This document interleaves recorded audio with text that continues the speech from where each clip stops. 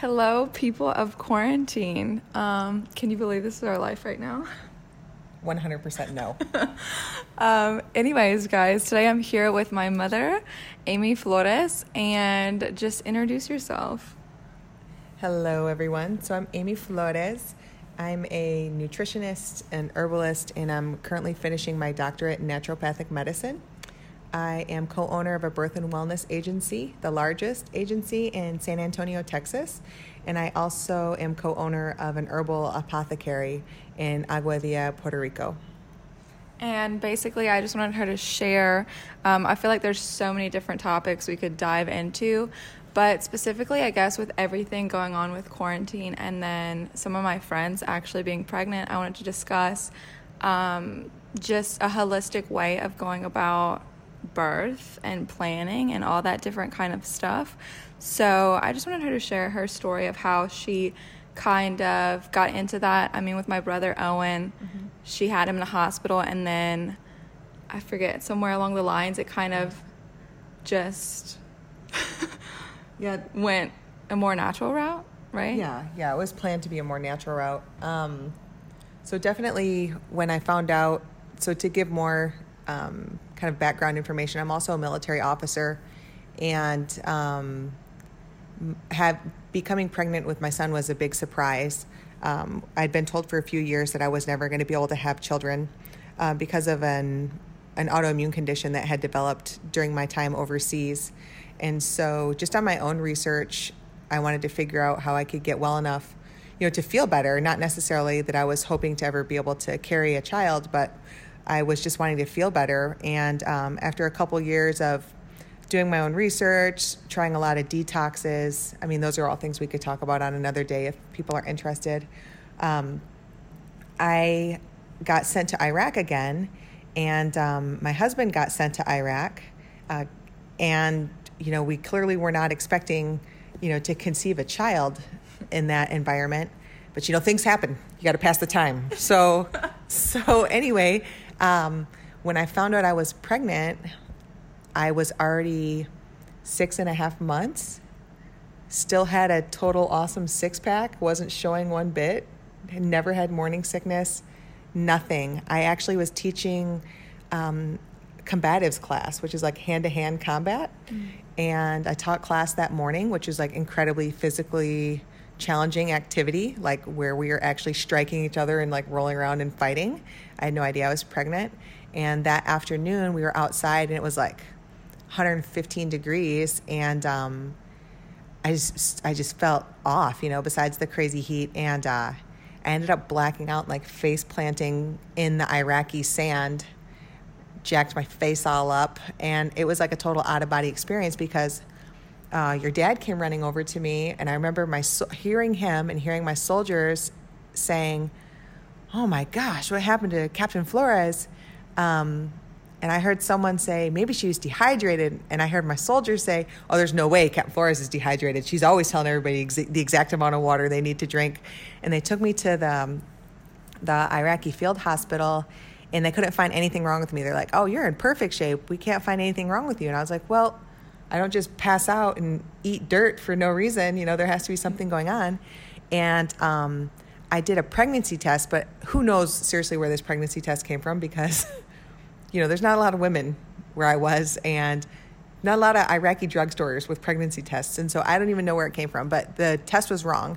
So finally they did a blood test and said, "Wow, did you know you're pregnant?" And I was like, clearly not, no. And they had me in the room by myself. And then they were getting ready to like give me a speech and get me in trouble, because as a woman in a combat zone, you're not supposed to be getting knocked up, right? And I'm like, whoa, I'm married. My husband is here. I'm not like sleeping around randomly on the base, So then they brought my husband in the room, and they told him, and then he almost passed out because we were just not expecting it. And lo and behold, this doctor is just like walking by, and he's like, "Did I hear pregnant? I'm an OBGYN in the Air Force." And so he comes in and he's like, "Let's fire up this ultrasound machine." And it was a total, again, like out of body experience, because he fires up the machine, which they used to look for shrapnel and wounds and stuff in Iraq. It's not like people are getting sonograms in Iraq, you know? And so he puts this thing on my stomach. And again, I was in awesome shape. I was expecting like what you see on TV because I had never done any research about pregnancy, because if I never thought I could have a baby, why even try to learn about it? So this dude puts this on my stomach and the doctor is like, oh my. And he's looking at the screen, but I can't see it. And I was like, well, what does that mean? I'm expecting to see like a tadpole, right? He turns the screen around. No, it did not look like a tadpole. It looked like a grown man inside my stomach. So the baby was already, he said, best guess, you're over 24 weeks pregnant, because we could already tell it was a boy. And did you not feel anything? Like, did you? No. And what's No crazy, symptoms? no symptoms. And like, everyone's like, well, didn't you not have your period? And I was like, I never had my period regularly prior to that because I was doing so much physical conditioning. And then when you add in the stress of like being shot at and craziness at work, it's not a big deal to like miss your cycle or be way off. And so once we found out we were expecting, they were like, well, you guys are already scheduled to go back to States. So I just went about my regular work schedule for the next like maybe 2-3 weeks. And then we got back to the States. And here's what really got me going. I get to the States, I'm in Texas, and the care provider tells me that they don't want to see me because I'm high risk. And I was like, how am I high risk? I don't have anything wrong with me. You know, I'm healthy enough that all of my tests looks great. I feel pretty great. And I got pregnant on my own after you guys told me I couldn't. And they're like, well, you didn't have any prenatal care. And I'm like, clearly I took good enough care of myself to make this happen. I was eating super well. I had been a raw vegan for over a year before I got pregnant. I did a detox. And when I say raw vegan, I meant I only was eating completely raw fruits and vegetables, no processed, not even gluten-free organic bread, nothing, only raw fruits, raw vegetables for over a year. And so when I got pregnant, oh, this is funny, but I didn't know I was pregnant. Your dad was making coffee. We had like our little, we stayed in this little building where we would train soldiers at. Your dad and I made like a bedroom out of what would have been a big like work area. And he had a coffee pot in there and he was like going to make coffee. And I was like, oh my God, it smells so bad. What is that? And he's like, I'm just trying to make coffee. I was like, it smells rotten. Get that out of here. And it was my nose that like was like all of a sudden hated the smell of coffee completely. And so then, I don't know, like it must have been like a month went by and we were in the DFAC, the dining facility, and everyone was so used to me eating raw fruits, raw vegetables, that's it, and water. Well, anyway, I grab my tray and I come to the table and everyone is staring at me. They're like, ma'am, is that your tray? And I was like, it is. And they're like, I can't believe you're going to eat that. I had like a bloody piece of prime rib.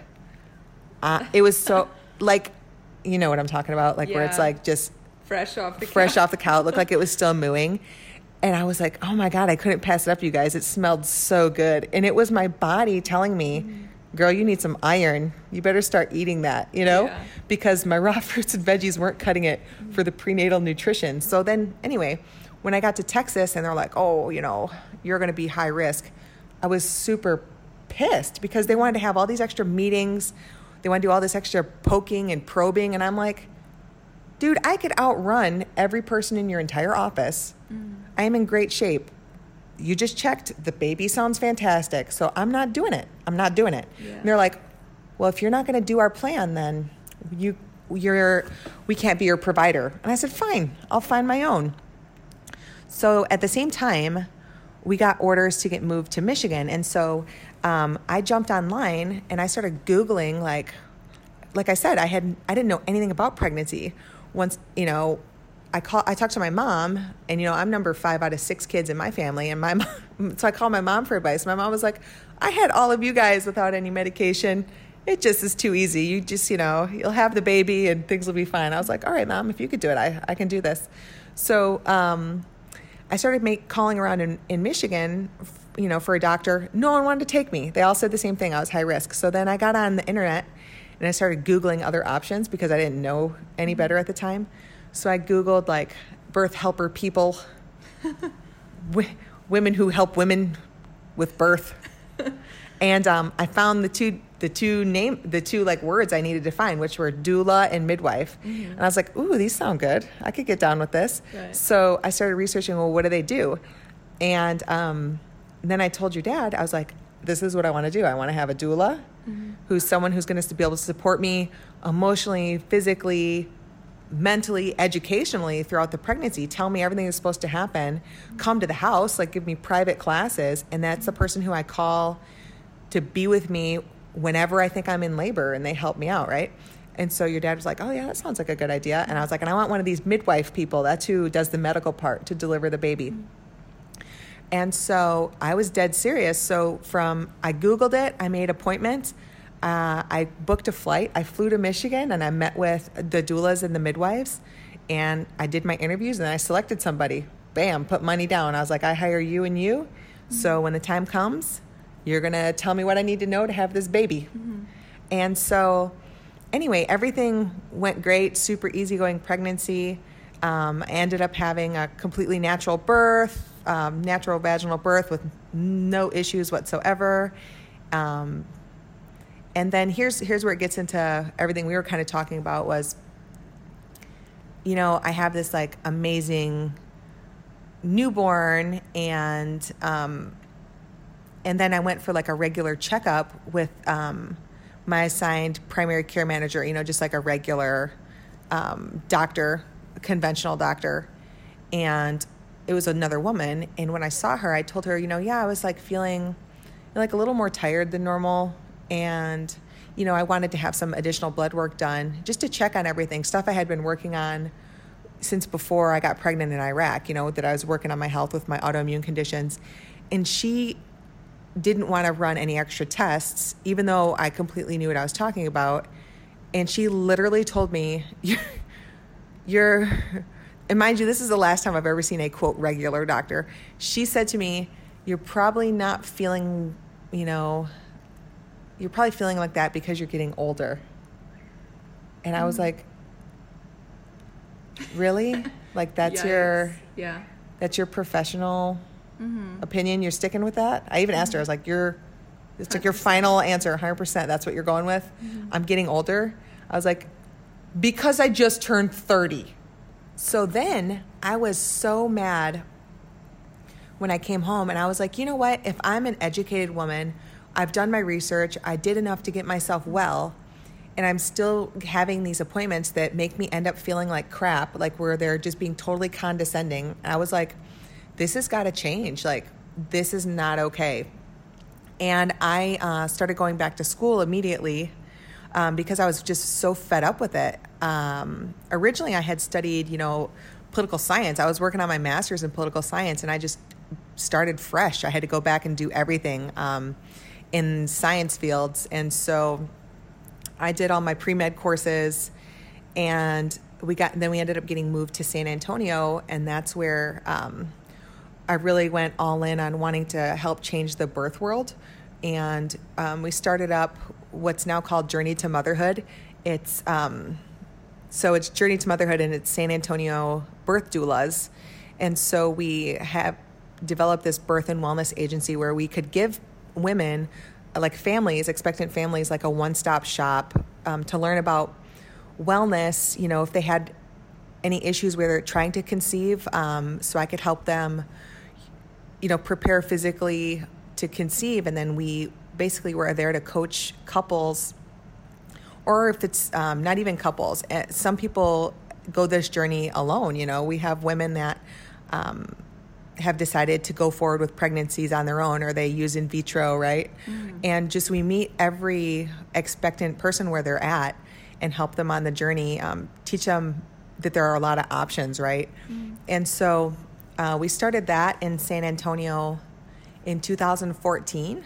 And so myself, along with my partner, Amanda Reyna, we've grown it to be the top birth agency in San Antonio. And so now looking at it, especially in times like with the quarantine, you know, everything we've been talking about is just how important that is to know how to take care of yourself and know that there's a lot of options. You know, if you're expecting during this time, no matter where you are, you know, in the U.S., look around. Like I know for our business, we started offering virtual consultations and like birth preparation classes for all of our clients. So even if we can't meet them at their house, we're still like going the extra mile to try to teach them everything they need to know. So it's been pretty good. And also I wanted to talk about, you were mentioning the Black Maternal Health Week and a little bit about that and just like shedding light on that. Yeah. So it just kicked off, and it's a week that to bring extra highlight, like a spotlight onto the maternal health for African American women. And so it's a big thing that we've always looked into,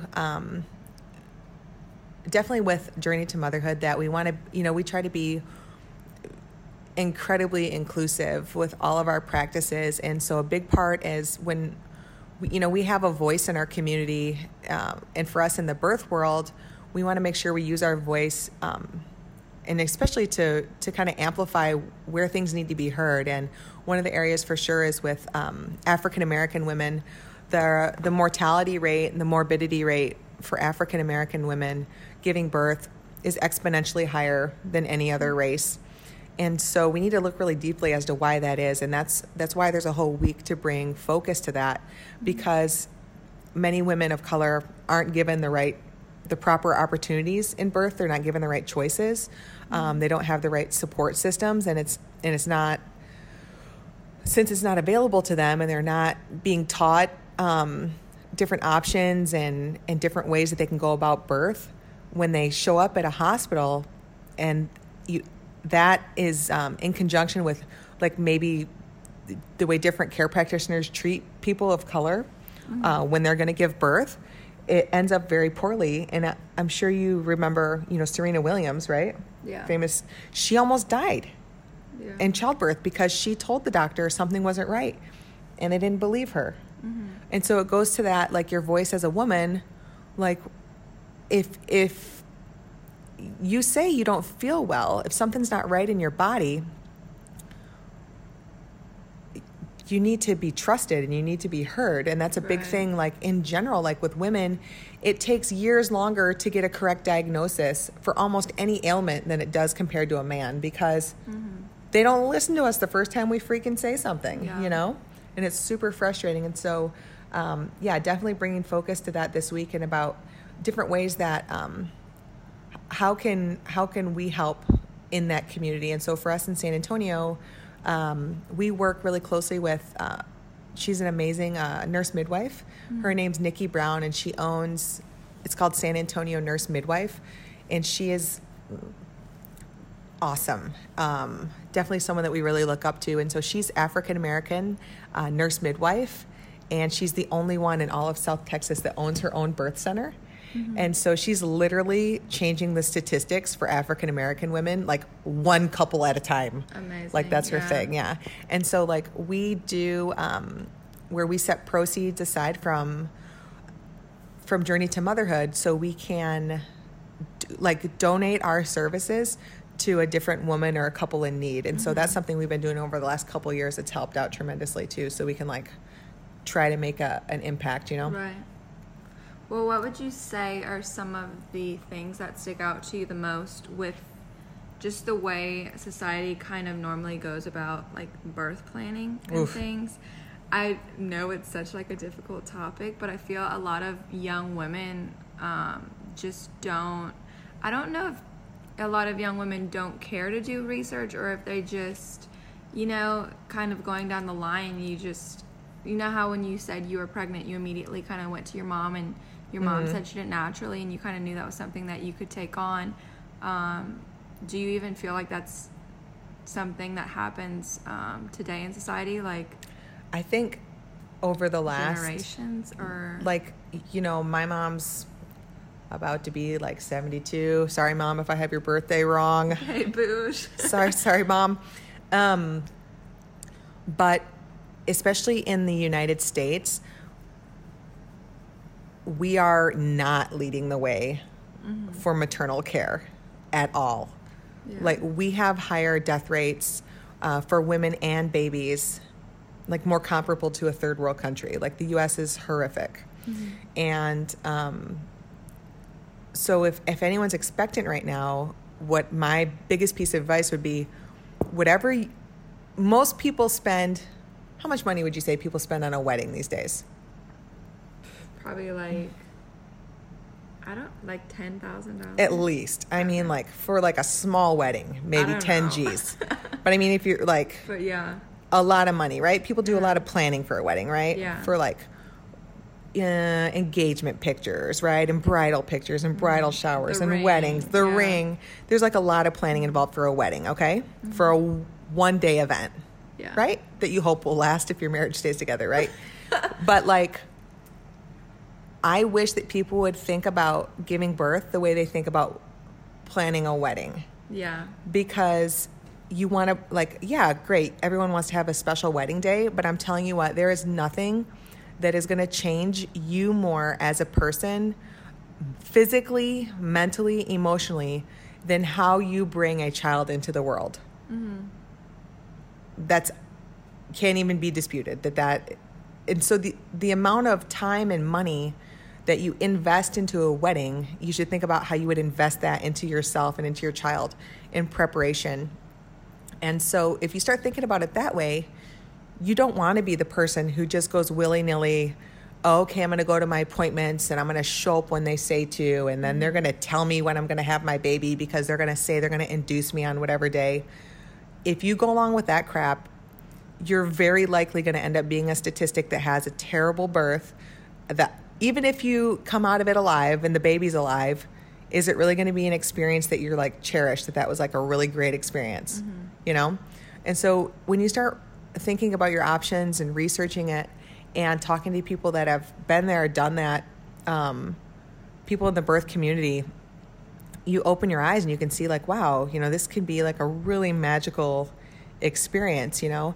And also, sorry, a lot of people also don't know that besides just, I feel like, what's the word? Like, a lot of things you see on social media are like people giving birth in like specifically like pools or something. So that kind of steers people away. But there are like birth centers. There's many options out there. Tons of options. So like, let's say if someone wants to have kind of like a hands-off birth, but they're not, you know, super crunchy where they want to have it at their house. Like you. Like me. Then I was there. then they can check into like, they have birth centers that are standalone facilities. And then sometimes the hospitals even have birth center within the hospital. So if someone's more like medically inclined, or they're spun up real tight because their mom has scared them into thinking birth is super scary, then maybe that would be a good fit to find some place that has, I would always recommend searching out a midwife. If you're a healthy individual who's not going to have a high-risk pregnancy, look for someone who's a certified nurse midwife or a certified professional midwife. In a hospital setting, you can typically find a certified nurse midwife, a CNM, and then that can be your primary caregiver throughout the pregnancy. And when you're said to deliver, they usually have, like I said, a facility, if they're within a hospital, that's going to have like birth tubs, birth pools, a much more cozy environment than like the sterile feel of a metal hospital bed in a room. Then, like, have you in one position. Exactly, where they expect you to lay on your back the whole time. And how bad is that for you? Yeah, no one wants to do that. If you're with any care provider who's telling you if they want to induce you because there's a holiday coming up or any other type of crazy nonsense, or if you're only thinking that women give birth on their back, I would beg you to get out and do some additional research. And there's, you know, a lot that goes into it. But I like to tell, when I talk to clients who are expecting, I like to talk to them a lot about how, you know, we talk about physiologically what happens with your body and what you can expect your body to go through. But then, you know, we definitely talk about different positions that, and we don't just expect you to be like bam, show up on birthday, and all of a sudden you're going to be like, doing this amazing, squat maneuver to deliver this child. We want you to prepare throughout the pregnancy. And so when we have a doula client, for example, we're teaching them things they can do at home using an exercise ball, a lot of different exercises, because giving birth, even though you can't, quote, practice giving birth, you can train all of the muscles ahead of time. So you wouldn't want to show up to a track meet and expect to win a quarter-mile race if you've never ran a quarter mile in your life, right? Yeah. So birth is the same way. If you can practice at home, strengthening and toning different muscle groups, making sure to keep everything nice and even, getting chiropractic care when you need it, things like that can all set you up to have a successful vaginal birth, and we want with minimal or zero intervention, Yeah. I could talk for days about this. Days. I know. I'm like, I also was doing some research, okay? And I think I mentioned this to you earlier, but it was just about like a statistic, like 68% of women give birth vaginally every year. Okay. To that other percentage and everything. So, okay. What are they doing? I think that number is probably high for the U.S. because, so if you're expecting, what I would want you to do, if you've just been seeing a regular OBGYN, ask them, what are your statistics for cesarean births? Mm-hmm. Ask your doctor, look them in the eye, how many births do you deliver surgically? If your doctor tells you, well, about 50%, that needs to set off some sirens, not just like a little warning light. It needs to be like heavy duty sirens. Because if the doctor is doing something that is causing them to have to do major operation, a cesarean is a major surgery. It should not be 1 out of 2 babies. And there are some places, some super fancy looking great hospitals, that's their cesarean rate for their staff. Like that many doctors are performing that many cesareans. Yeah. And that is a damn shame. It really is.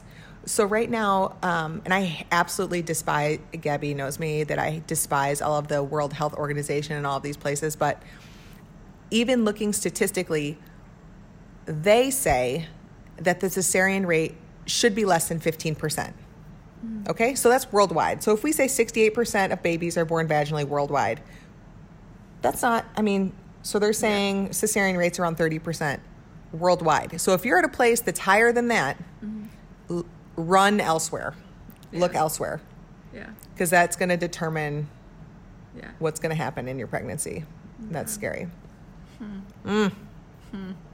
So many different things, but I'm like, let's watch Handmaid's Tale. Let's take some golden Honestly, milk. we're going to have so much to talk about.